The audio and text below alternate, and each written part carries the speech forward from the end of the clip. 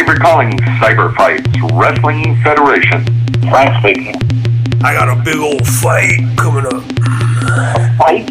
A big fight. The king of the deathmatch. Who are you? How big are you? About 5'8". Okay.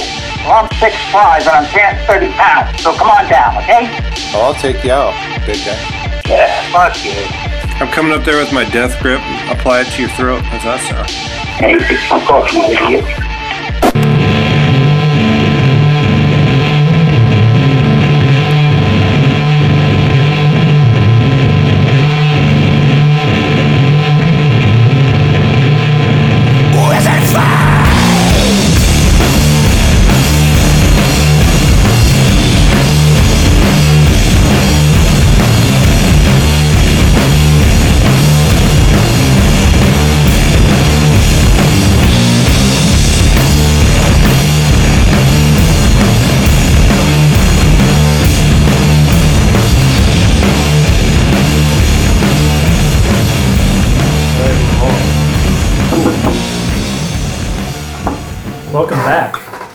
Welcome back to the Pitcast after a little bit of a hiatus.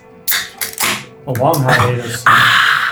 We've decided to assemble once again. It's me, Carter, the MTG Meatball, joined by the great Matt Moss, Edders, and the dude who keeps on crushing everyone, Mr. Lorian Elliman. Thanks for joining us this afternoon. Yeah, it's good to be back. Yeah, it definitely is. Why has it been so long since we've casted last? We've been playing so much Magic. No time to stop.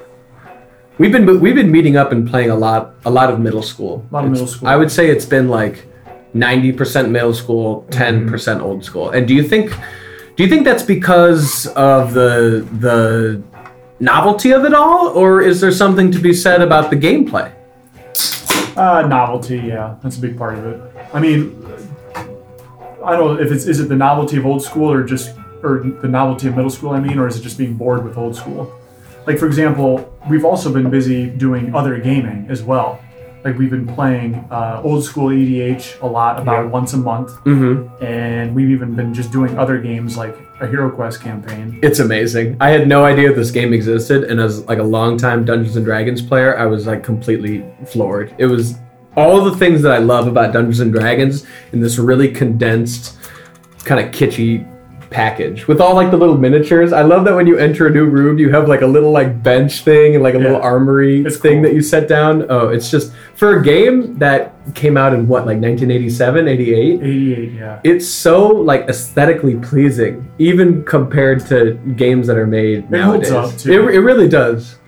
And it scales, so its design age is like 9 and up or whatever, but it scales well to adult play.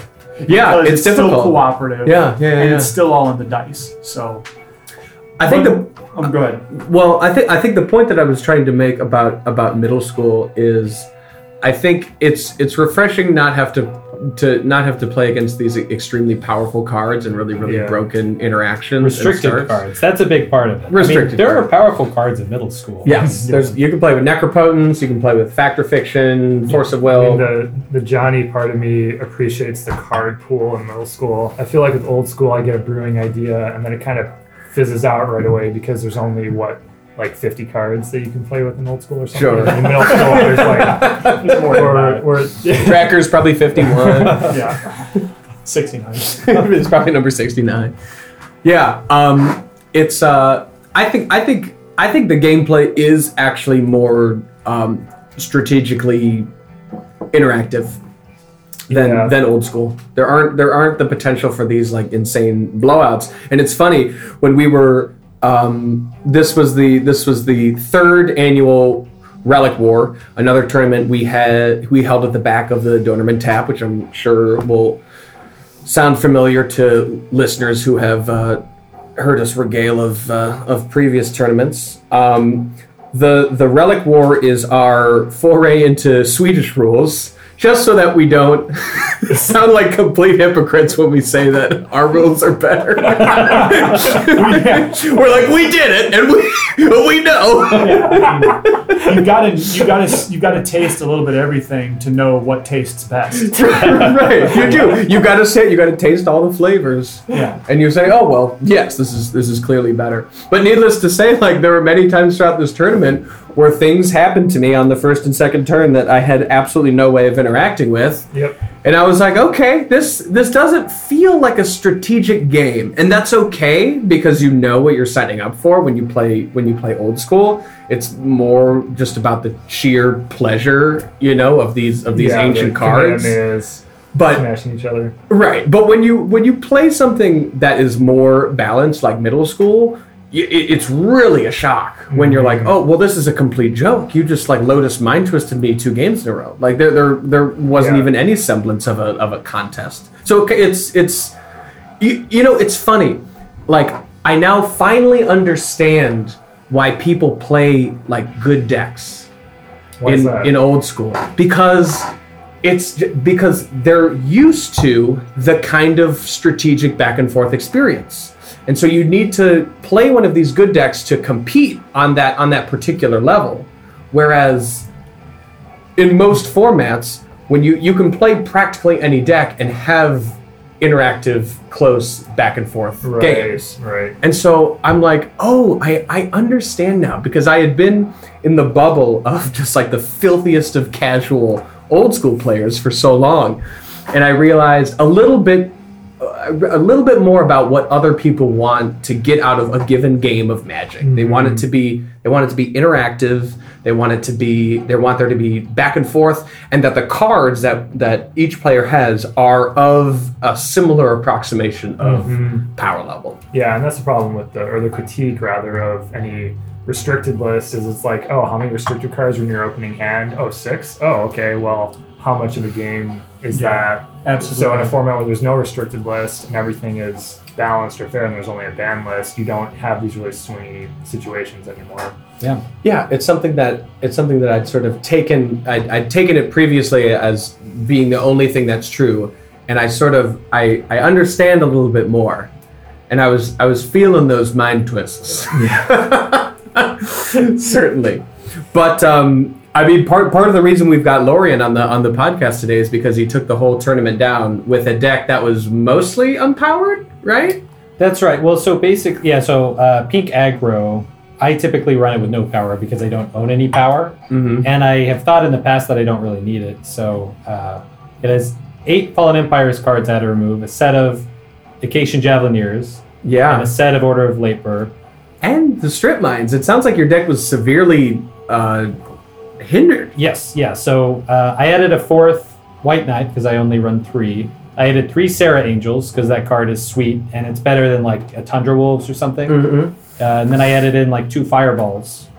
Oh, so you made it bigger. Yeah, I made it a little bigger, a little slower because I also added the 2 Moxen, Black Lotus, and because it's a 1 strip mine format, Library of Alexandria. Yep. Oh, sure. I mean, that card has no business in an aggro deck, but when it cannot be answered, I mean, I lost and won. There must have been probably 4 games where it was like turn 1, library, that person wins. And sometimes it was me, and it didn't really hinder me that much, even though I was supposed to be the aggro deck, because just that much card advantage is almost hard. It's almost impossible to stop. It's almost impossible to stop. You basically need a mind twist or like a balance or something. You sacrifice a turn for a personal Howling Mine, essentially, is how it works. Exactly. Yeah, I mean, you absolutely wrecked me. I was not prepared for the Serra Angels or the Fireballs or the Blood Moons. I was like, oh, he's just on pink, and then nope, you got this bigger version of it. It was impressive. Yeah. You see that with a lot of archetypes in that rule set, where as opposed to these really, really aggro-centric, efficient decks full of 4 strip mines and just 1 and 2 drops, slide lines, slide type build. Yeah, you see more decks kind of going up the curve where they play Savannah Lions and Serendib and Suchi and maybe Serra Angel, like kind of rounding it out at the top end with more lands. But I think probably the most powerful part of that deck is the sideboard options that are available to you. Oh yeah, I was thinking about main decking Blood Moon, and I think I would have been fine doing that. I don't think that there was get you. I don't think there was a single monocolor deck that I played. Everyone I didn't was see any in the room. Yeah, and that's another like in a one strip mine format. I think the idea is to get more greedy with your lands because you don't have to worry about your mana base getting cut down. Right. That's what I did. Yeah, maybe Yeah. you're going like heavily 3 colors or splashing even a 4th or just going straight prismatic build. A critique I've had of Blood Moon in decks that play plains is that when your opponent plays Felwar Stone, Yep. you're giving them the white mana that allows them to disenchant it. Yeah, that is true. Although in both of the control games that I played, they were playing. I think it was Jaco and Danny Friedman. They both had plains. They were like really greedy mana bases, but they were smart enough to play plains. And I think Danny was playing Felwar Stones. I don't think Jaco was. But it's something to think about when you're building this really greedy control deck that's almost all basic lands, or almost all non-basics. If you want basic lands, the ones you prioritize are plains because they're the ones that are going to help you get out from under Blood Moon. Right. Danny's version of the deck is like both extremely greedy and not greedy in that he eschewed playing factories because he really, really likes Moat. Yeah. As a sideboard option. Yeah. He says like Moat is practically better than everything like any other sideboard option, even against flyers, because you can answer flyers with counterspells and swords and stop their factories cold. And so that is like a really disciplined choice in that way. But at the same time, he's like so short on win conditions. Yeah, he was punished in the second game that we played. He resolved a mirror universe, and I think it was 17-4, right? Okay. So I'm at 4, and I have to get him back down from 17-0, and I did it because he was playing 1 fireball, I think 3 lightning bolts. He had already spent 1, couldn't find one of those, couldn't find a recall. He used, those really intense control decks that don't play many win conditions. Occasionally that'll happen when they don't draw Yeah, and he set just drew a control. few duds late in the game. Yeah. Yeah, even like those interactive cards when you're behind on board and your opponent has like a ton of redundant cards, then yeah, that's all you want is the thing that closes the game. I've found that happens a lot when you mirror someone down to 4 instead of 3. And mirror, of course, in this rule set is way worse because you can't mana burn yourself. Yeah. That's right. I didn't play my Mirror Universe deck that I really like to play because of that rule set. You can, once you get the mirror into play, just kind of pick your spot and your opponent taps out, you burn yourself all the way down and fireball them or Triskelion them to cheap out the W. And then you and I had a particularly hilarious interaction where you resolve the Blood Moon, and I've got a greedy 5-color mana base, so I was totally locked out. And then you resolved the second Blood Moon, and the turn after that, I finally ripped my orb, but it didn't matter at that point because you had the second move. You got the second one, yeah. So I had 0 planes in my deck and got totally punished for that. Yeah. Well, and I would say on the other side, like you rarely get punished for playing out more than 1 Blood Moon. Not many people are running Tranquility. Yeah, I think that's I had it on the basically board, but Oh, okay. But you didn't think about no, it wasn't on my radar. The multiple Blood Moons. Whoops. Well, it's very unlike you to have to not have a Nev's disc in your deck. Yeah. But you didn't bring any. Nope, no nuts. And You Yeah. got rocks and everything. Full right? green mode, just 5-color busted stuff. Mm-hmm. With did you have were you playing like a mid-range deck? Yeah, just like 5-color mid range, so Sarah's and Ernie's and stuff. All the busted cards and Were you like a Birds of Paradise mana base or no Felwar birds. Stone? I considered birds, 1 Felwar Stone, but Just the elves? no elves even. No ramp. Yeah. Interesting. Taking it slow. Because you were probably playing lightning bolts. Yes, both. Playing lightning bolts and swords. Mhm. Interesting. that does allow you to pack your deck full of threats, full of actual cards. Yeah. Mhm. What Lorien did you lose to then? You went 5-1, right? I lost to Jason Paul. He was on like a Grixis. I thought that it was a Grixis ATOG build, but a couple people said they never saw an ATOG in his list. I don't actually remember if I saw one, but it was like a Grixis artifact deck. I lent him a Abyss, so I'd be surprised that he played ATOG in there, or any non-artifact creatures. Choosins? Man, Man, I don't think so. It's so like I need to take note. Like if I'm going to give a tournament report, I need to like take notes because it all Yeah, when you start together. winning, you It gotta does. start taking notes. Yeah. Yeah, once you've played like 24 games in a day, they do kind of just blend together. Yeah, I do remember in both sideboarded games against him, he got out 2 Black Vices, and both games I dusted them. And in one game I won, and in one game that still wasn't enough. It was sick. I dusted a few Black Vices throughout that tournament. I played Stasis, but I made some pretty big mistakes. Building this because initially I was going to play this really horrible mono blue Ashnod's Transmogrant deck with like copy artifacts and bottles of Suleiman, and I was kind of like looking through the blue section of my old school Magic collection, and I just ran my fingers past the Stasi, and I was like, you know what? Yeah, I can't say no.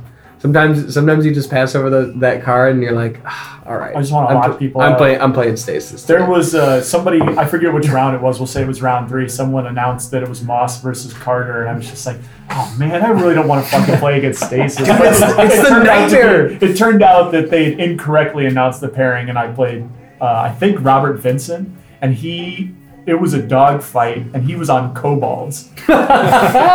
Dude, your deck is like a nightmare matchup for me. It's so bad. Yeah. All of the cards that you play are so excellent. Black Vice, amazing, because I'm just kicking the turn to myself over and over again. Anka Mishra, the same. I have to play land after land after land after land to keep the stasis going. And then when you, even if I don't have you completely locked under Kismet, the late game ATOG that you just draw and play will just kill me. Yeah. Because all of your artifacts that are in play, you can sacrifice. So you don't care if the ATOG untaps or not. You can just do 17 or whatever damage to me. Yeah, that's sick. It feels like every card in your deck is like a stone cold bullet.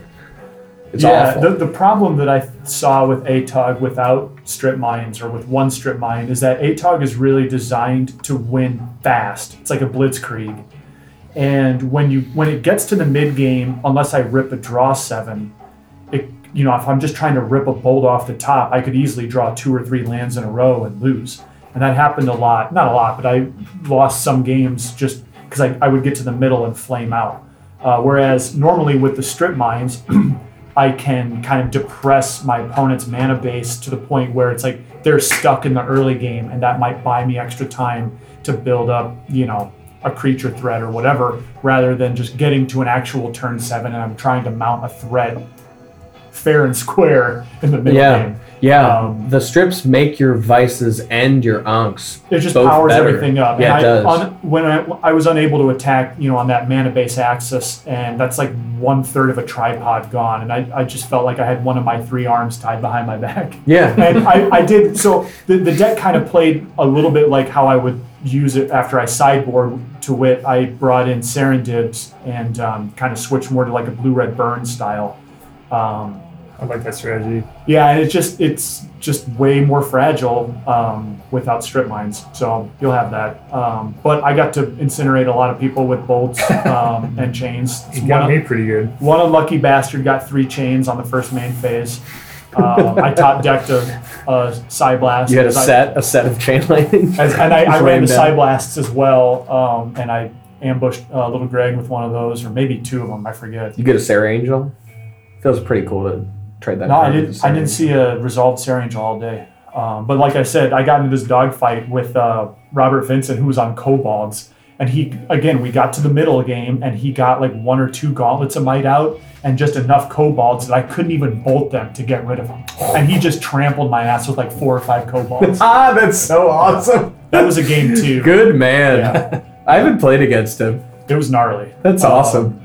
And I'd love to lose to that. Yeah, it was something else. Because I had a turn and I passed it to him, and then he played a gauntlet of might or something like that, and I just scooped because it's like, well, I can't remember exactly what happened, but I had no way to deal with his creatures. I had 1 bolt and he had 5 guys and 12 power on the board or whatever. I forget the exact numbers. I'm just I'm dead to all these little wretched bastards. That's a card I'd like to own. Which one? Gauntlet of Might? Gauntlet of Might. That's a really cool card. It's cool. It's a really, really cool card. Speaking of turn 1 libraries, we have to regale the story of me versus Mr. Edders in round 2. I had just been humiliated by Ray, one of my many arch nemesis. Wait, can we do a sub story on that one? Sub story. Why is this so humiliating? You might ask. So Ray, I've got a pretty good track record against Ray, and I think Carter, you and I were testing, and I made some glib comment. You did. And it really came back to bite me. But I made a comment about my record against Ray was like infinity and O.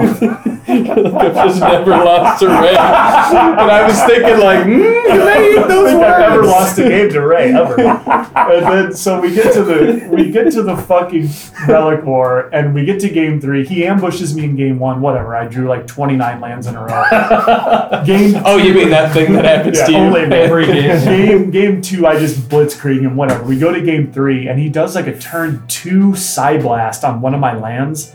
And I just don't... You mean Psychic Venom? Or, excuse me, yeah, Psychic Venom. And I think it was a Volcanic Island. And I just needed that land the whole game. And I ended up taking like 10 or 12 damage off that Volcanic. Ooh. And then eventually he just got there. I think he had a really timely Earthquake that killed an ATOG. Or killed one of my 2. And I forget it all. And then, he got Icy out. He was able to isolate, manipulate my other ATOG and get over the top with the factories. Do you think that deck is better his deck. Do you think Psychic Venom is better or worse with unrestricted strip mine because the Psychic Venom player can strip the opponent, but their opponent can strip their own Psychic Venom land? I think. Do you think that's a wash, or is it better for the Psychic Venom? It's better player? for Psychic Venom. I don't know. I will say that not Greg, because I blew him away. Ray and I had a rematch, a cage match later that night, and he took 3 out of 5 against me. And I was looking at his deck list because he posted it in our chat room today, and it was pretty well positioned against me because he had a ton of mana rocks. Right. So he's good against Ankh. He's able to dump his hand, all those rocks, quickly to get under my Vice. Icy Manipulator, and I can't interact. It's great at answering like a singular threat, like ATOG and Saren did. And Grixis ATOGs is weak to enchantments, and he's playing a bunch of enchantments, copy artifacts, and psychic venoms, and it's just like I can't really stop any of those unless I just blow them away early. So, and again, like I said earlier, once we get to the mid game, it just kind of fizzles out. But last ATOG deck story, and this is a good one. So I'm humiliated by Ray in round 1. We go to round 2. It's me and Edders, and was it game 1 or game 2? I have completely blocked this from my memory because it was the most shameful match of Magic that I played the entire just for day. Comedic value, we'll say it's game 2, so it ended the round. But he leads with turn 1. Library of Alexandria, and which you picked up not too long ago. From me, because I brought. You're like, I know that little. Yeah, I know that library. I've studied at that library. I studied there. Because I bought Brendan Bowersox's and then Tyler bought mine. So he goes library, and then I go land, Mox, Anka Mishra. Yep. Pass. Then you play a land, take 2 damage. Yeah, you play a land, take 2 damage, draw a card, whatever. Then you pass back to me, and then I go. Let's see. I played a second Ankh. Yep. And then I was like, oh fuck. And then I passed because you're basically down 1 land because you're trying to twiddle the library. Right.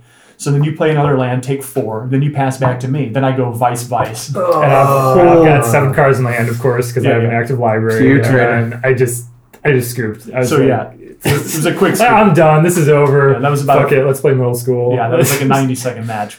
Yeah, because you'd already taken 6 damage off the Ankhs. You were going to take another 6 off the Vice, and then you had to play at least 1 more land. And the best part was I had literally 2 disenchant effects in my hand at the time, but I'm not even interested in trying to navigate this because it's not worth it. I'm already dead. Okay, here's a question. Well, hold on a second. So turn 1 library is scary, but I guess there are other ways around it. Like you can just punish their hand for holding on to the cards with Vice. I was gonna kind of speak to that. Your opponent goes Black Vice go, and you have library. What do you do? It's in play. Yeah, like your opponent leads with Black Vice.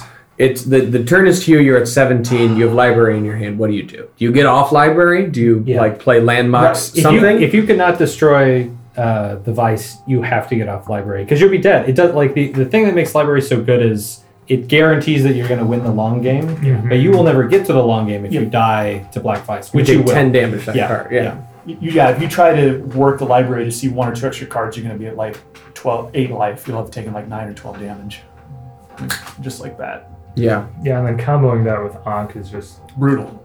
Yeah, because how do you fight that? Like, would you try to draw off library to get a white Mox or something and play that and blow it? Like, you need a Shatterstorm or something. Yeah, those cards together are like Sulfuric Vortex. Like, if you do nothing, you die. You'll just die. If you do anything, you die. It's great. Yeah, the Blue-Red X ATOG is really, really good. Yeah. And it's it's a hated deck, but it's not from like the old school decks. You know, it's not the deck. It's not Blue-Red Counterburn. It's something that's a little bit new. Yeah, it's like a new philosophy that's been backported to the old ways. It is. Exactly. It is. It's like modern deck building philosophy with old school Magic cards. There's just so much interlocking redundancy and, the different strategies fuel each other. It's very synergistic. Yeah. So enough on that unsavory build. I kind of messed up with my deck. I should have played more copies of Recall, to be honest. Did you forget? I forgot that Recall is unrestricted in this format because it's so absurd to me. Because whenever you do anything with Recall, your opponent just looks at you fucking miserable from across the table as you like pitch 2 lands and get back like Demonic Tutor Time Walk and proceed to take like 4 more turns. Yeah, absolutely unreal. And I forgot to put balance in my deck. I lost to Danny. Botch. Yeah, that was a botch. It's like the only removal spell I have. So that was bad. That was really bad. I lost to Danny playing the deck. It's a tough matchup for me. Because he has so much more interaction. And I don't have really a sideboard plan for him. I've got 3 Sarah Angels in the sideboard that I should have boarded in to try to like get him because the matchup is kind of bad. But I didn't think to do that. And I lost to Jaco in a matchup that's actually good for me, Titania Song, because a lot of those artifacts don't really do anything. But I got Mind Twisted. I got Lotus Mind Twisted all 3 games, and I actually managed to win one. Christ. How'd you pull that one out? Because I think I top decked Time Twister or something. I like top decked really well, I think. And I managed to get Kismet in play. I got off remove enchantments and played more boomerangs, and I think that's good. I would have played a second Recall for sure, and I might play a second Kismet because people are really afraid of that card. They just snap disenchant it, which is kind of where you want to be. You kind of want to get that disenchant out of their hand. You're protecting your Stasi. You're protecting the stasis. Because people just really don't like that card. It makes them really uncomfortable. Yeah. They figure that after I play Kismet, I'm just going to kill them the next turn. So it's good at baiting out that removal. Yeah. So the glorious disenchant, the hollow disenchant. Yes. Because it's like they're going to cast it anyway. You might as well get them. I think Stasis is a really really good deck. I don't understand why more people in Sweden don't play it. It's very good. It has it just has absolutely absurd top decks where you'll be like later on in the game and you're like, if I have a Howling Mine and a Sylvan Library in play, if I draw Stasis here, I just absolutely win on the spot. My opponent can do absolutely nothing. It's a particularly refined taste to appreciate the Stasis. Yeah, there's a certain level of psychopathy required. Well, if you play the deck, I just don't understand. Like, if you play the deck, you should try to play Stasis. It's pretty much the same thing, except it's just better. Except what you can do is you can. The deck is just better. Stasis is just better. I don't know about this one. Well, what you can do when you play Stasis is you can just play with your hand open, and you can explain to your opponent that they can never win. Demonstrate the loop. Whereas with fucking Jam Day Tome and whatever, it's like you actually have to go through the motion of killing them. You can can literally just say like you're dead. Deterministically. You have a deterministic like hard lock. Your opponent will never take another relevant turn. And so I think it's very hated for good reason. I understand that. I wouldn't subject somebody to like game after game after game of stasis. But if you want the deck experience, if you want to be the asshole, play stasis, because it's not the deck. It's not as good. So you're kind of going at it from like a different angle. Yep. You're still the heel. You're still like totally the bad guy, 100%. Like you get to be that guy. But it's a more interesting deck. It's more challenging because it's less powerful, and it also just wins. So. And it has the sickest art in Old School. And stasis is the best art of any Magic card of all time. But what I have before me is a deck even sicker. Oh yeah. Than stasis, which is this little beauty was from the Butson Mike build? Butson. This is the Butson build. The Lich Lord Butson build.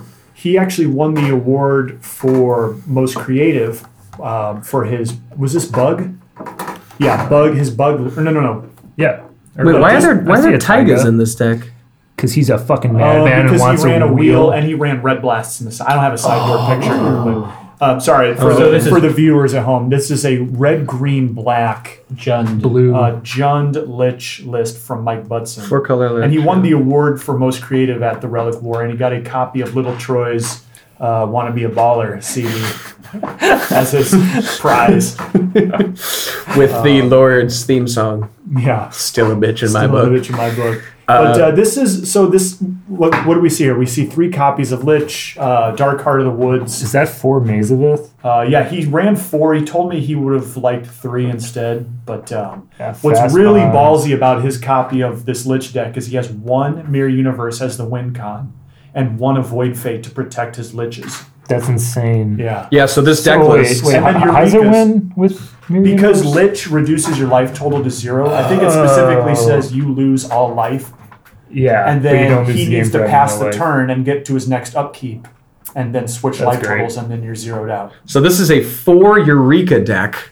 Yeah. With the sole unholy purpose of casting Eureka, putting Lich into play, hopefully putting something like Dark Heart of the Wood into play. Then you're sacking all these forests for cards, and you're building the combo. Hopefully, with you can dig for a Time Walk and get your mirror out. This is a work of art. Yeah, it's got 3 copies of Fast Bond. It's interesting. Do you think that Dark Ritual would be better in that slot? What do we think about Dark Ritual? Well, he's not trying to do anything quickly here. You're setting it up, right? That's why the bird is good. Because you have to pass the turn with this deck. You're going to need a preponderance of mana to both cast Mirror Universe and hopefully pass the turn at the same time. And I And suppose you may have to sack lands on the way to get there to stay alive too. And another thing is Dark Ritual doesn't cast many of the cards in this deck. No. It doesn't make all the mana for Eureka. It doesn't make all the mana for And any of your green spells. It's great. Lich is 4 black. It's black. It's so awesome. Yeah, it's the blackest of all metal. I think this deck will just always win most creative. Like, you could seriously run this back at like any tournament that you go to, and people will still be like, it's really something that's up my Lich is alley. one of those cards I that it. like everybody thinks about. Not everybody. I'm generalizing here, but some people think about brewing with, and it just takes a lot of stones, which Butson had in spades on this day to actually play it. Right. And what I've always heard about Lich decks is that inevitably they'll go, 2 and 4.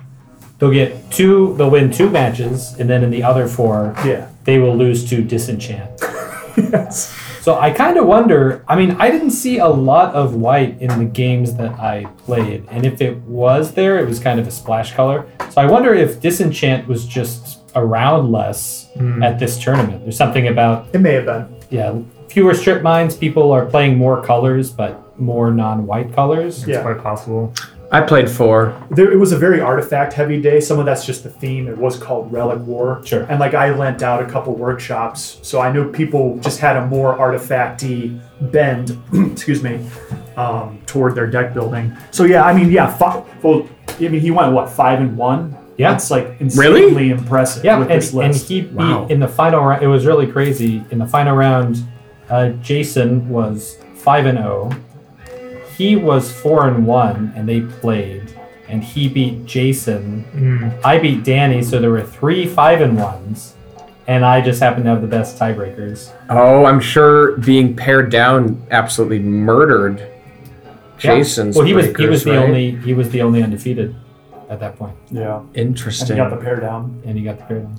Wow. You know, I think a very interesting deck building philosophy here, when I look at this list, is the use of Avoid Fate to protect Lich. like really important cards like Lich or Mirror Universe. I've always thought that Avoid Fate is a lot better suited to like protect your Time Vault or to protect your Stasis or to protect your Lich than it is to protect your, Urnum Gen that you try to Giant Growth Berserk. I agree. You could just play another creature. Yeah. Exactly. It's like when the effect that the permanent has is completely irreplaceable, then and it will cause you to win the game. Yeah, I mean, has anyone ever cast an Avoid Fate and it not be a blowout situation? Like, you never really, see it yeah. coming. Like, 100% of the time, it's like, you know? Yeah. The only thing is, it doesn't gets you. doesn't stop sorceries. Only enchant auras and instants. But enchantments are at a very interesting position in Old School, as we all well know. There are a lot fewer cards that answer enchantments as opposed to other types of permanents. And the most played one by a very, very wide margin is, in fact, an instant. That's true. Yeah. Or any of the blue or red blasts too are also probably like some of the more common ways of destroying enchantments. Dude, I totally forgot Avoid Fate is any permanent. I thought it was just creature. Yeah, I know. Wow. I think a lot of people think of it as like a creature protection spell. Yeah. But Either way. I think it's like a Mirror Universe protection spell. Yeah, I for mean, in my sure. mind, it just goes into like a green-red Stompulus to like protect your Urnum or whatever. But as you said, just play another creature. What are you doing? Just Yeah, right. Because it's a really Avoid Fate is a really high variance card. It's either a blowout or it loses you the game because it's dead. It just sits in your hand and does absolutely nothing because... But as a one-of here, it's great. It's really, really good. And it's a green... This is like a primarily green deck. Yeah, so you can always cast it. So it is the counterspell of choice. And I think anybody building like sort of this type of archetype, like primarily green, focusing on Mirror Universe or like some other important permanent like Arborea or... I don't know. Abyss mode, exactly. Just rock solid enchantment. And you're eschewing, like you're not going Stasis? super heavy on blue. Yeah, like if you're on a BAMP build. Well, I was thinking of doing more green because I added Sylvan Library back into the deck. And there's plenty of cards that are really good with Stasis, like Drop of Honey or... Man, I'm really curious what number card that is. Like, is that number 59? Is that number 60? Or was that like number 12? Or he's like, I'm going to play 4 Liches and of course then Avoid Fate to protect them. If I had to guess, I would say number 60 would have been the wheel because it's the lone red card. Maybe not. Yeah, what's up with that? I mean, so he splashes blue for blue power. And then red and then for wheel red to dig. And you don't see the sideboard in this photograph. Yeah, but so he there's had red. red Yeah, he might have sideboarded Mind Twist. I would absolutely play both draw 7s in a deck like this. Yeah. I think I would play... You can dump your hand. God, I would try Dark and Ritual. with actually wheel with Fastbond is sick. Wheel with Fastbond is yeah. amazing. Okay. So it's also So good that's with Dark probably Ritual. a but core it's- tenet of the deck. And This no is Emerald. a Cartesian type play pattern in this deck, isn't it? Oh, just top deck and draw 7 and and then draw a Time Walk and win. I know. Back to the Avoid Fate. I just remembered. Butson told me he was able to protect his Lich one time from a disenchant or something. With, Achievement unlocked. Woo! That's worth it. That's worth showing up for the tournament. I think enough on that deck tech. Butson, we salute you. You're still a bitch in our book, though. Yeah, very, very impressive. Hats off to you, because it's Still one a thing. lich in It's our one book. thing. Still to a lich in our book. Yeah.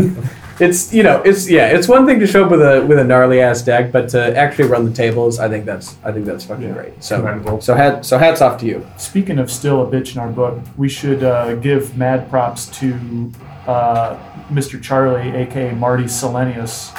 And this is we're a little bit tardy on this, but when we were out at Pescadero for the what was it called, the Urza's Chalice. Mm-hmm. He got his Lord's patch, and we forgot to give him big ups. On That's the last right. pick That's test, right. Because so. we indoctrinated 2 more, and then Charlie, of course, was made an honorary Lord. It was about time. I mean, that dude is, as much a Lord as he is any other club because he's such a prolific traveler.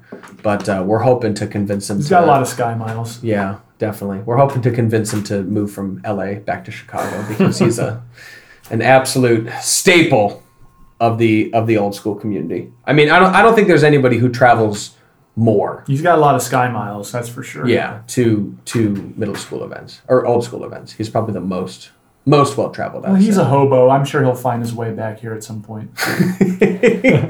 Probably park his car outside your street or something. Yeah. Come in for a hot meal every once in a while. Yeah, bring him in and wash him up a little bit. Anyways, so I just wanted to make that note before we move on. Cool. So moving on from Relic War 3, there have been...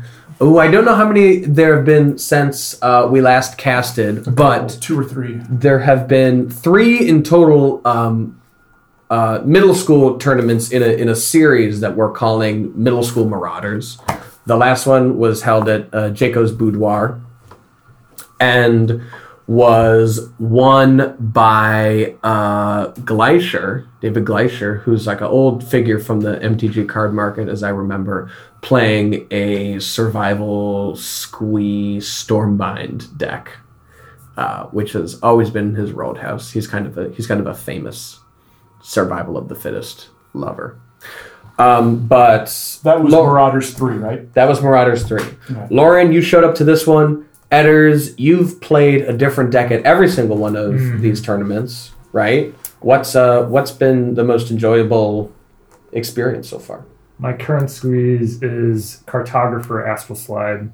Yeah. So Naya, that was cool. You got the Astral Slides, you got the Lightning Rifts, and then I was main decking Solitary Confinement, trying to deck people with Eternal Dragons and Cartographers and Astral Slide, and you just force them to draw their deck and they can't answer the Solitary Confinement, and that's a pretty hilarious way to win. I only did that once on the day, but you did do it. I did do it. And then, of course, just you've got the old school game plan of slide out your morph returns as an Exalted Angel and you just beat down and lifelink forever. Yep. So you play Lightning Rift? Yeah. So did that win you some games? That actually won me probably the most games. I was really surprised. I was kind of skeptical. Greg convinced me to build the deck around those, and I was like, I don't know, man. Like 2 incidental damage doesn't seem good. But once you get 2 Lightning Rifts online, yeah, and you like cycle a land, you pay 2, you deal 4, you draw a card. It's another cycler. It's like suddenly they're very much within range of just burning them out. Yeah, you're in business. So well, if you have Cartographer, Astral Slide, Lightning Rift, land, cycling land, right? Is that a self-contained engine in and of itself? Exactly. Yeah. So there's all these little synergies like that with the Cartographer, and then it also has the Nantuku Monastery, which I think is the best creature land in the whole format. So it's a 4/4 first strike for 1 and a green if you have Threshold.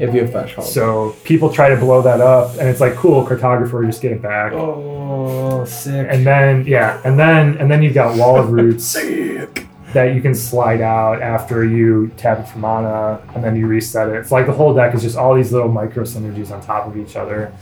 So really stoked about it. I've got the next iteration, and I can't wait for Marauders 4 because the next one is, I think I cracked it.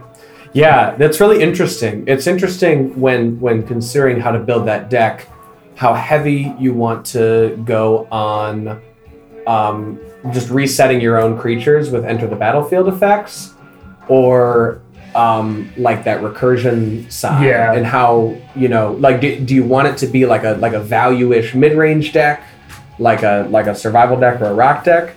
Or is it supposed to be kind of like a prison deck? Yes. So my Forbidden Prison combo is Anarchist Plow Under. So when Anarchist enters the battlefield, you get a sorcery back from your graveyard.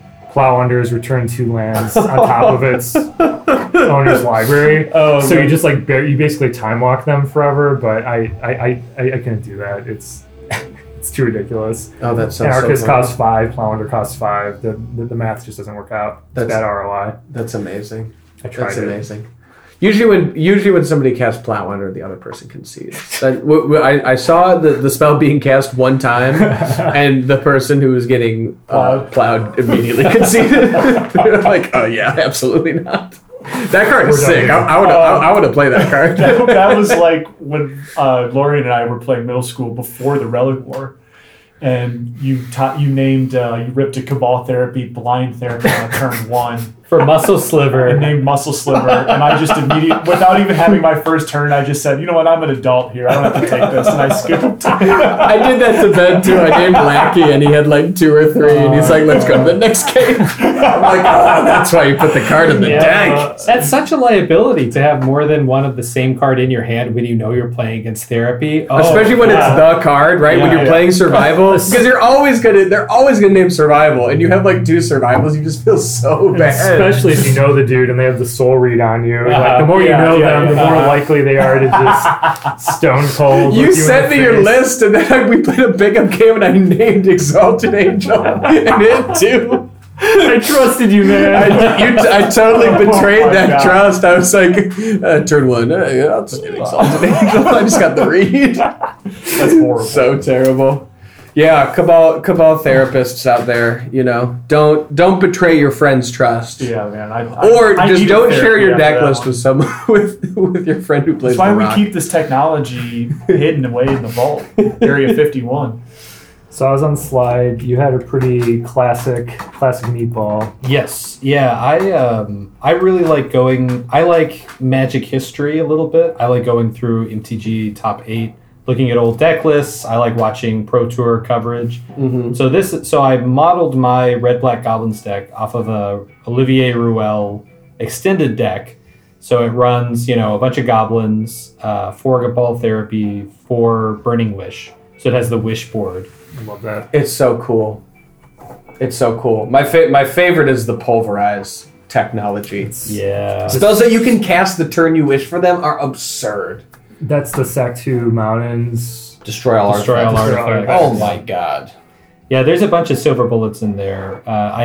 So it's just red black, but this is the secret technology. But playing 4 City of Brass and 1 Tranquility, because I would say that Goblins would be one of the best decks in the form. It probably is one of the best decks, but maybe the best, if not for Engineered Plague. Engineered Plague is like such an easy way to just lock the Goblin's opponent out. They will never, ever have a chance coming back. If you lay down 1, it's really hard to beat that. If you lay down 2, it is like impossible. Yeah. Mm-hmm. But Burning Wish, Tranquility, if you can knock out 2, then that will definitely get you back in that game. Yeah. And just keep laying down goblins. And Is there any other way for Red Black to deal with enchantments? Disc isn't legal. That seems It like is. It's legal. Oh, it is. it's in 4th Oh, edition. okay. Yeah, so Maybe you fifth. could play Disc. I'm into the Wish packages, so I run Burning Wish and Goblins, Cutting Wish and Psychotog. And so I look for those sort of silver bullet cards because it allows 4 copies. Exactly. Yeah. For 4 virtual copies of 4 15 virtual cards. copies, Yeah. Spoiler: the next build of Astral Slide has a wish board. Ooh, which wish? Living Wish? Burning Wish? Burning Wish. Oh. Burning Wish. I think Burning Wish is the best wish. It's just like there are really gross sorcery cards that you would never make an Yeah. instant. They're just too gross to be instants. Uh-huh. Ancestral Tribute comes to mind. What is that? It's like a 9 mana sorcery, and you gain 2 life for each card in your graveyard, and there's flashback. So with a deck that you're cycling your whole deck out, you just gain 20 life, and then you flash it back next turn, and then And more. win out of desperation. Yeah, 9 mana? That's so yeah. It's like 7 to cast and 9 to flash back, or it's like triple white and 5 or something. I don't know. It's a late That game is play. spicy. Yeah. That's very spicy. Well, and you can play it in your that's the great thing about the wish board. That's a totally reasonable card to put in your wish board. Yeah. It's not a reasonable card to put 3 of those in your main Absolutely deck. not. Right. Or even like sideboarded games. And Yeah, you have one in your you have one in your wish board. And then you have responsible cards like Pyroclasm, Yep. just cover your bases, or and there's that other one. It's 3 in a red, destroy target land or target artifact. I forget what it's called, but that's just like a perfectly serviceable card. Oh, Pillage, right? Pillage, yeah. that From card Alliance. is that card is sick. That's RKF too. One red. Get a- Artifact or land. Get a wildfire in there. That is a sick, nasty Wrath of card. God. Just like all these, just nice Oh, little. Ooh, Wish for Flavorful. Wrath of God. Yeah. I'm into it. Wish I'm for into Wrath. it.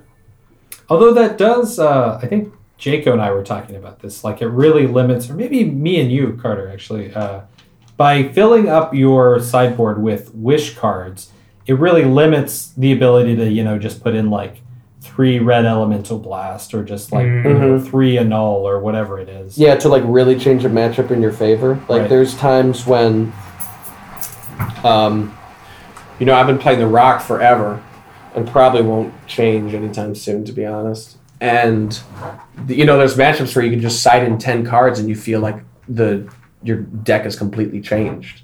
You're taking around all these crappy cards and like absolutely changing the face of the matchup. Like I've got so many cards against graveyard decks, so many cards against control decks, bunch of cards against aggressive decks, Yeah, but you get the extra value from not having to sideboard ever. and you don't even have to think about it. You don't even have to Yeah. worry about it. Well, I'm not sideboarding. It's already done. you usually have like 3 or so slots, maybe 3 or maybe 4 slots, to put like I don't know, Bottle Gnomes or Engineered Plague or Ratchet or what's it called, Powder Keg or any of the like the sort of flex slot things that you can commit to. Yeah. But yeah, it's tough. It's like, well, when do the wishes come out? Do they ever come out? Ooh, probably never if your whole 10 cards in your sideboard are built for them. I don't know. Do they? I haven't actually cast a Burning Wish in my career.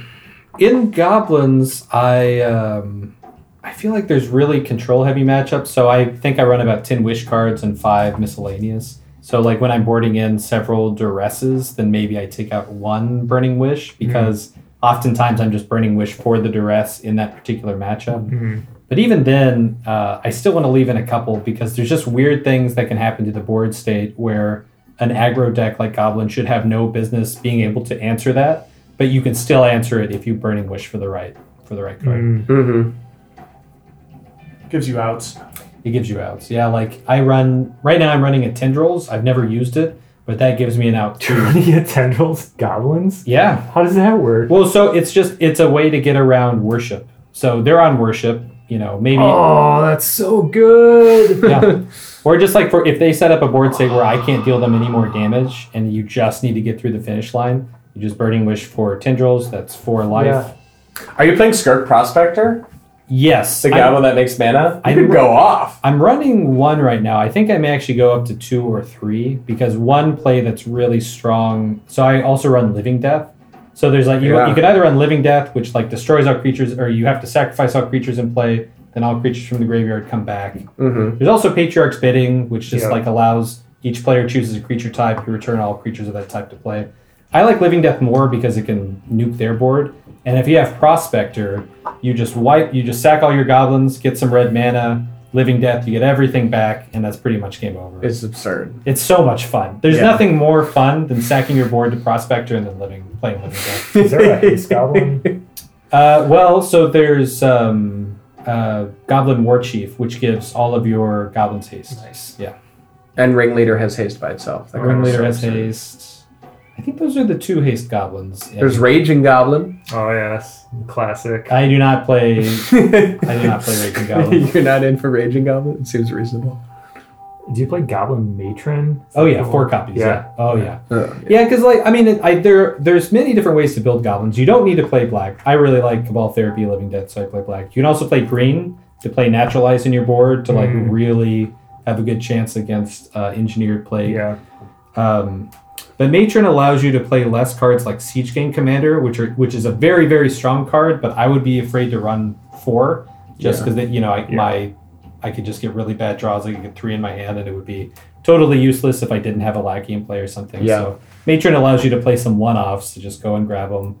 And with things like, War Chief makes the goblins cost less. Prospector, you can sack them to get mana.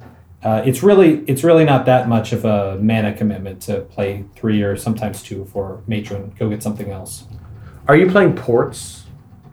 No, because I'm playing. I think if I was on mono red, I would play 4 ports for Wastelands. But like the mana base in that deck is pretty greedy. I'm running red black, where it's almost like a splash black, but I need double black for Living Death, and I'm running 4 Wasteland. So it's already very greedy. I don't want to go any more greedy than that. Yeah, I felt really bad adding a Dust Bowl to my rock deck. I'm like, ooh, is it going to work out? Is it going to screw me over? Because you're splashing white for Vindicate. Because so white. It's like, Vindicating Swords. I just have 4 white spells and a 5th Swords in the sideboard. So it's not a huge commitment. I've got 1 basic plains that gets fetched up by a ton of cards, like the Yavimaya Elder, the Yavimaya Granger, and the fetch land. Right. And I've got like 2 brushlands and a Caves of Koilos. So I've got probably all told like 9 to 10 ways of getting the white mana. Do you have any life gain to offset the pain lands? Yes, I'm playing 4 Baloths and 2 that's great. Burning The Nightmares. beast. That's great. And the Spirit Mongers also get sacked to the Baloth, which also comes back from the Burning Nightmare. Yeah, you were totally putting the screws on me with that Dust Bowl when we were playing a Relic War. I'm kind of glad I added it to the deck because really I figured I needed another late game mana sink, and it's another card that's good against Standstill.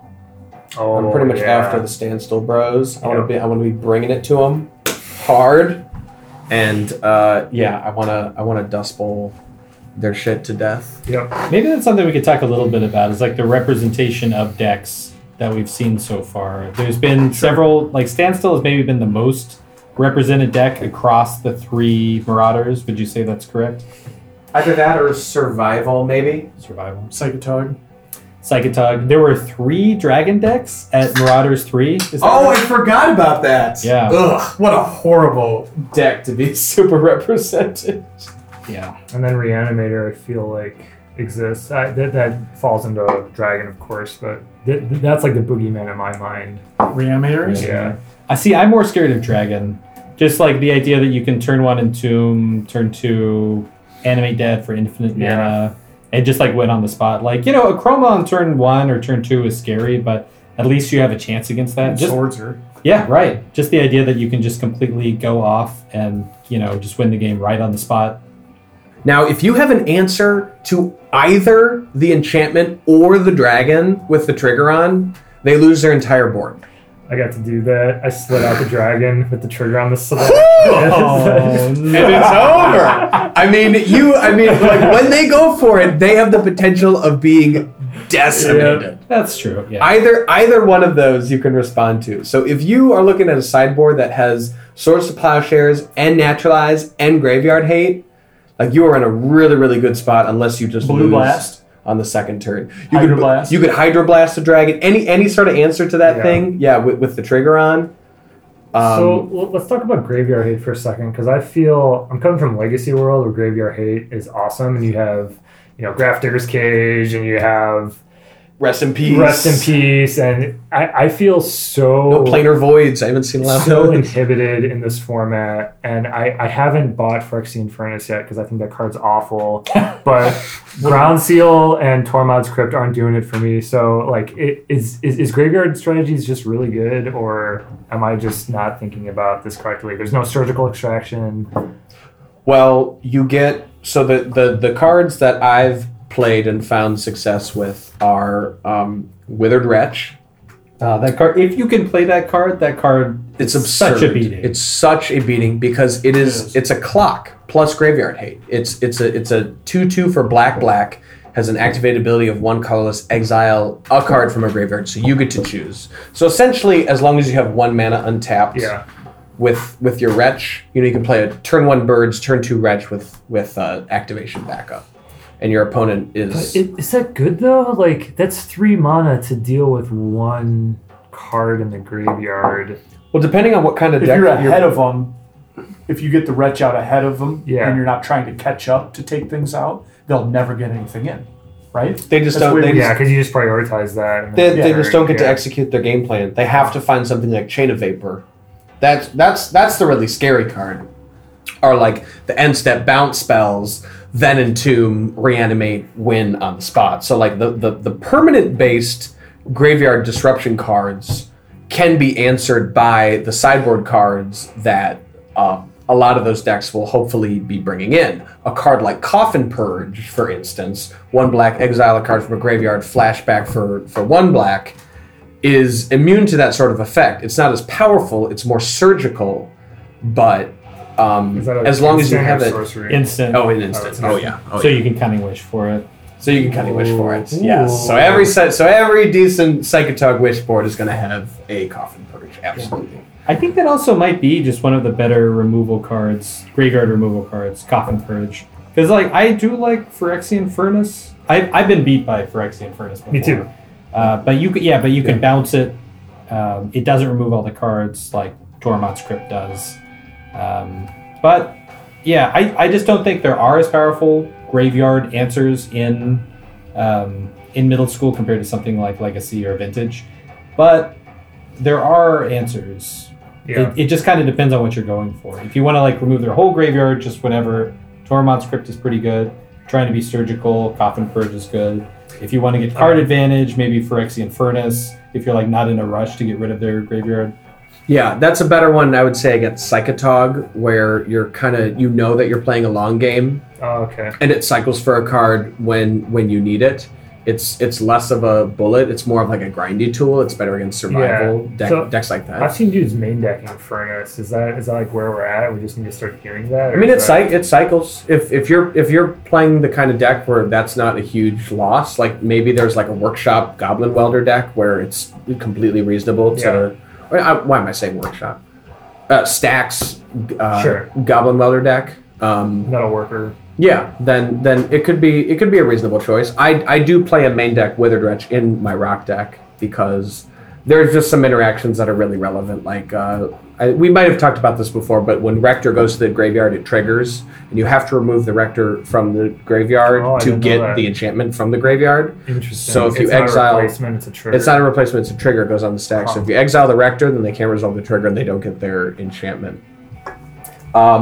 Another, like, usually these types of cards, speaking of, Legacy or what have you, usually, like, surgical extraction type cards are, I mean, they can be good, but that effect, right? Like, when they printed Jester's Cap, right? Everyone lost their shit because the idea of, like, removing cards from your opponent's deck was, like, so groundbreaking. Oh my god, this is so amazing. I get to take out their win conditions. When, looking at that from like a knowledge of modern Magic and how it works, that actually does absolutely nothing. Like you're not affecting their draw steps in a meaningful way. You've essentially like used a card from your hand to provide an effect on the game that's like so negligible that it essentially is not worth it. It's an investment in the future, right? it's a hopefully you remove their one Blightsteel Colossus or whatever that they only have one of, but a lot of the time it's... But if like, if your opponent, if someone were playing against me and they were to Jester's Cap away my Spirit Mongers, and I only have 3 in my deck and now I can never draw Spirit Monger against them. Well, they spent an entire card and like 8 mana to do that. I'm thrilled with that. Just kill them with Treetop. I'll kill them with something else. That's fine. I'll kill you with the fucking Birds of Paradise. It doesn't matter. But a graveyard hating card along that line that has been absolutely stone cold bonkers for me is Haunting Echoes. You know this card? 3 black, and it's a sorcery, so you can wish for it. Mm-hmm.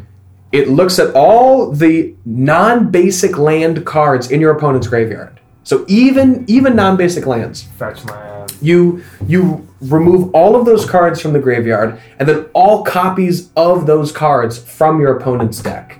So if your opponent has Counterspell, Swords to Plowshares, Factor Fiction, Mishra's Factory, Mishra's Factory, Flood Strain in their deck, you extract all of that from their deck and leave them like basically helpless. Yeah, I have PTSD from getting traumatized and then Haunting Echoes. So traumatized is take half your library, put it in your graveyard, Haunting Echoes. Oh my god. Suck it all out. You basically are left with like 3 basic lands. Yeah, absolutely absurd. And so there's lots of decks that are reliant on, let's say you're playing against Tricks. You can Cabal Therapy, either Illusions or Donate, and they're done. I was playing against Opalescence, like a Replenish Opalescence deck. I hit the Opalescence. My opponent looked through their graveyard. Actually, I'll just say it was Janko. Looked through his deck. He had no win conditions and conceded on the spot. Yeah. I've done the same thing to Psychotog. You hit the Psychotog, boom, it's over. So, there's lots of combo decks that or control decks that are relying on very few win conditions. And when you're playing a more longer, protracted game, that's a piece of graveyard interaction that is just ends the game right on the spot. Usually, I don't even get to resolve the card. My opponent just concedes. Yeah. Is there a graveyard sliver? Is there any like a graveyard chomping sliver? No, not in the middle school canon. If anyone were to know, it would be you. the king of sliver queens. It's such a shame that disenchant sliver isn't legal. That would be so good, wouldn't it? Well, there's a vindicate sliver, isn't there? From later sets. I think later sets had a. Chaos. I think later sets had a Vindicate sliver and a Disenchant sliver. But a Vindicate sliver would be bonkers. Vindicate sliver would be really, really good. But at Marauders 2, I got to a 3-2 record with the slivers build, so there's a little bit of gas in the tank. Yeah. Are you going to keep fiddling with it and play it in tournaments, or is it? Yeah, it's a staple. And using Survival of the Fittest to just toolbox up slivers is nice. I was playing some side games with Cam, and he was on Psychotog. And I could, he was tapped out, and so I just go get Survival up and cast Clot Sliver, the Regenerator, and now I can just block Psychotog infinitely until I can get, a turn or two later, get Winged Sliver, and then just go up over the top. Do you find that adding Survival to your deck has increased its power? Oh, absolutely, because it gives it more mid-game. Step 1 in the Sliver evolution was when I added Sylvan Library, so now I was able to look at cards and then combine that with Essence Sliver, the lifelinker, to just start drawing a bunch of cards. Classic. But then I still kept, I think 1 library and then went with the survival, 3 survivals, and a single squee, that package. If I get that online, it's card advantage, right, with squee, and then... just toolboxing whatever slivers up. Usually I'm going for a bunch of muscle dudes and then make a flyer and go up over the top. I want to get the Shroud guy at some point, and then their only hope is Wrath of God. Right. So. Or because maybe a different card that you might be familiar with. Which one is this? Jesus. Delicious Steed. Delicious Steed. Yeah, no, Pernicious, just for the viewers at home here, Carter and I played infinity games of the Rock versus Slivers all over this godforsaken neighborhood. And Pernicious Deed is basically 1 black, 1 green, 1 colorless, I win against Slivers. Feels good. Yeah. Feels good. Oh, well. Yeah, it's but it's fun. It's a really fun deck. I'll absolutely keep tinkering with it because I've kind of staked my claim on that little patch of land. So yeah. I haven't been buying middle school cards. I should do so. I should do so soon. I've been enjoying playing the Rock because you just kind of you give everybody a game. You get a game in. That's my kind of. You kind of play as it's like a judo type deck, right? You're taking what they're giving you, and then you're trying to win with what they're giving you. It's just good, honest magic. It's really good, honest magic. You just draw some cards, play some dudes. Yeah, Deed you. And I like that. I like that about it because you kind of you can kind of experience the whole format by playing against everybody. You're not just playing Stasis, which is the next deck I'd build. So don't be talking me off the rock. Whereas in Reanimator, you're just trying to execute a game plan. Yes. Or World War over and over you're again. just executing a game Cocoa plan. Pebbles, but whatever. Yeah. Yeah, if they interact with it, good for them. I like Tricks. The Illusions of Grandeur deck. No, he's not talking Magic right now. Oh, the cereal. Let's run through our favorite cereal. We've of course talked about the long and storied Magic tradition of naming decks off cereals. This is kind of the era that we're entrenched in. But No, I like that deck. I like the idea of like a blue sort of combo control archetype. I think I would. I saw somebody playing the Pebbles package, but without Necro, and I thought that was cool too. I think that's got a lot of. What was their plan then to assemble pieces? Just using Impulse. using intuition, exactly, impulse, factor fiction, counter spells, sort of like the blue. There's like the blue stew. The blue stew is like 4 accumulated knowledge, 4 counter spell, 4 factor fiction, 4 force of will. Yeah. And so once you've got that stew, you can say, do I want to be a control deck? Do I want to be do I want to be a combo deck? And you just sort of build everything around that, because that package is so powerful by itself. This just mixture of card draw and interaction that's really cheap or free in some cases. So I would try that out. Trix is also a classic. I'm experimenting with that Blue Stew package in a Jeskai build with Lightning Angel. And man, you're really brewing. You're putting me to shame. So far, it's not been it's a lot of error on the trials here. Yeah, we had some cam jams, and you were not pleased with. No, this one. Well, yeah, I mean that the problem that I'm coming into so far is the mana base is just so wretched because the red white and the blue red are just not happening, and I'm just losing too much damage on Pain Lands. Yeah. So I may need to go back to the workshop and tinker with the mana base. Maybe I could try some Mox Diamonds. I'm curious how far we've drifted from the light, and would a 3-color deck of like 8 plains, 8 island, 8 mountain just be fine? No. No, are you sure? I don't think you would. I don't think you would find your colors. If it was an artifact deck, maybe.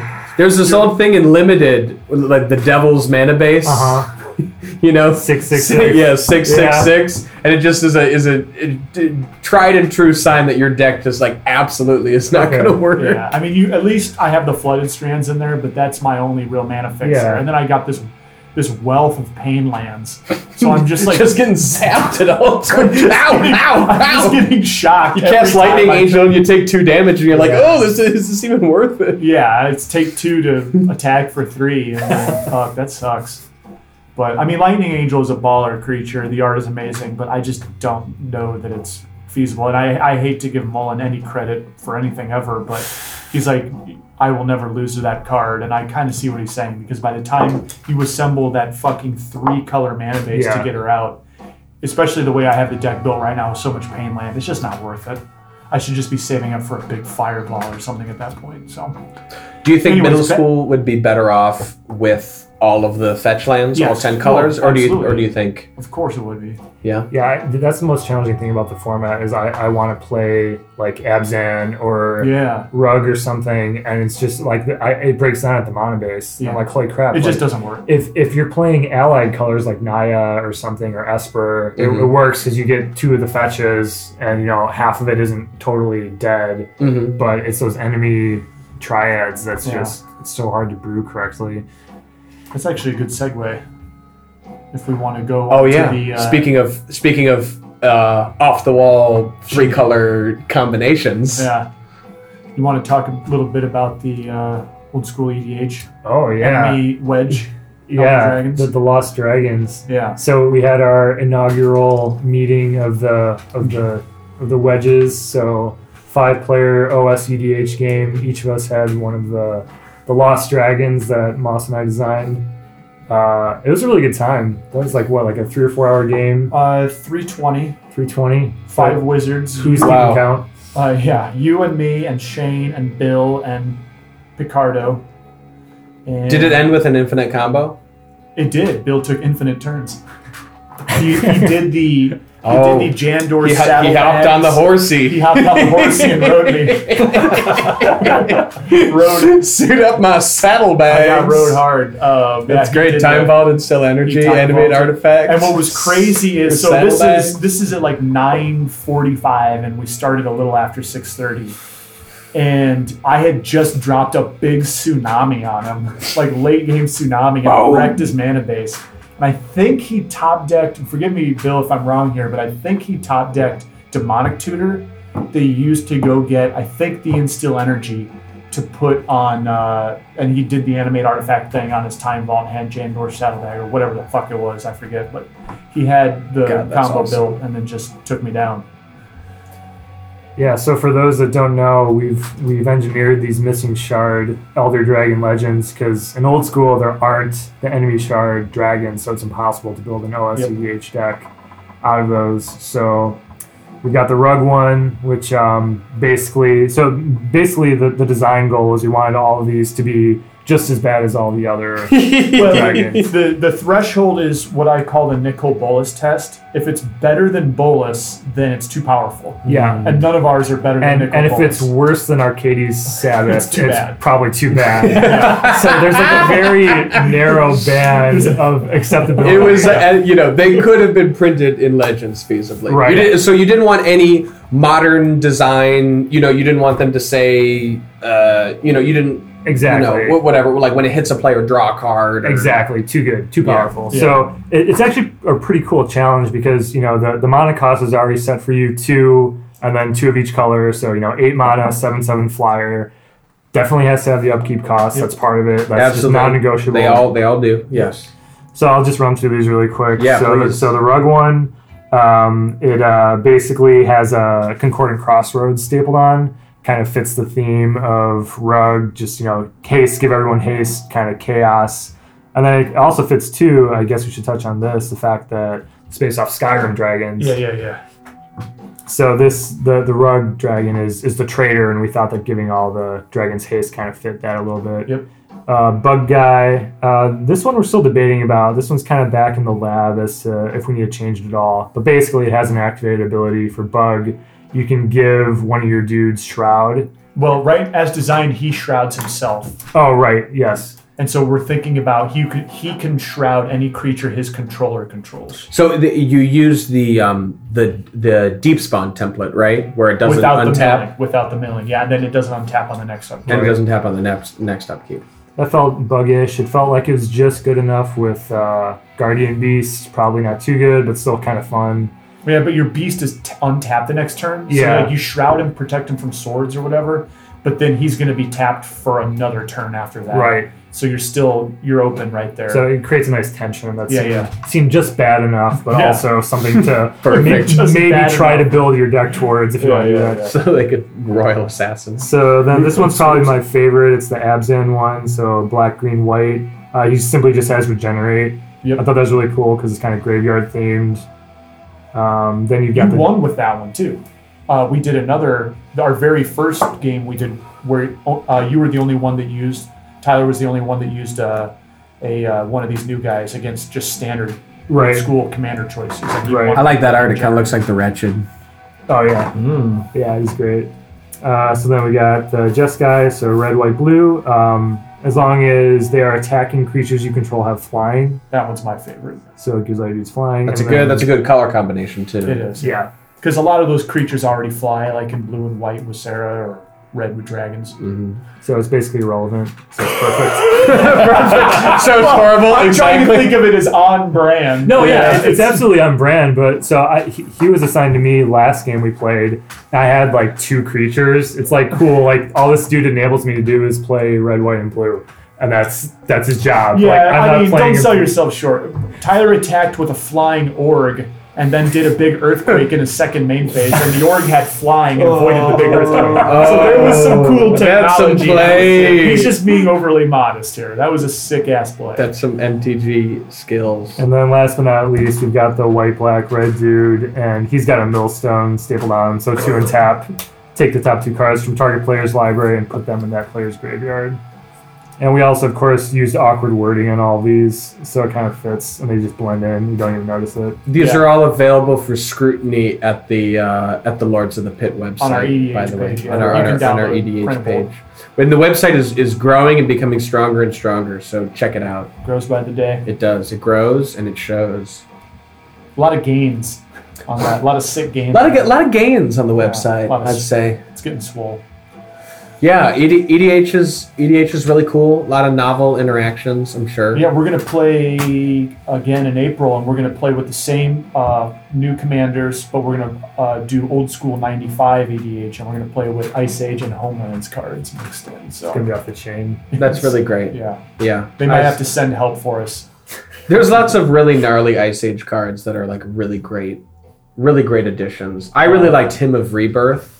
That sorcery, 3 white green, take a creature from any graveyard and put it into you control. destroyed us with that. A really cool commander. I want to play style with card. Chaos Lord, 7/7 first strike. What a great one! Haste. You count during your upkeep. You count the number of permanents in play, and then like if it's odd, you keep them. If it's even, you give them to an opponent of your choice. Yeah, it's awesome. You get the political angle. That's awesome. Yeah. Such a cool card. Chaos Lord, and amazing art too. Oh yeah, the art is amazing. balling. I think that's a Brian Snotty build right there. Awesome. Yeah, I'm fantasizing about slamming a Mystic Remora around turn 10, just kind of sliding it under and then drawing 20 cards and winning. That's awesome. That's like a good regular EDH card. Yeah. That's sweet. Yeah, when there's even fewer enchantment removal cards. Enchantments are so powerful. There's like no way to answer them. We've talked about this discs. before. I mean, everybody's rehash packing it, discs. Yeah. Yeah. You got to pack a disc. All right. Well, pack it with your lunch. I think that covers the topics. Cool. We've gone through one Iceless album, so we've clearly been rambling on for a while. Thanks again, Lauren, for joining us. And, thanks for having me. Shedding your insights on Swedish Magic and middle school. Until next time, my friends, farewell. Bye. See you. Yeah.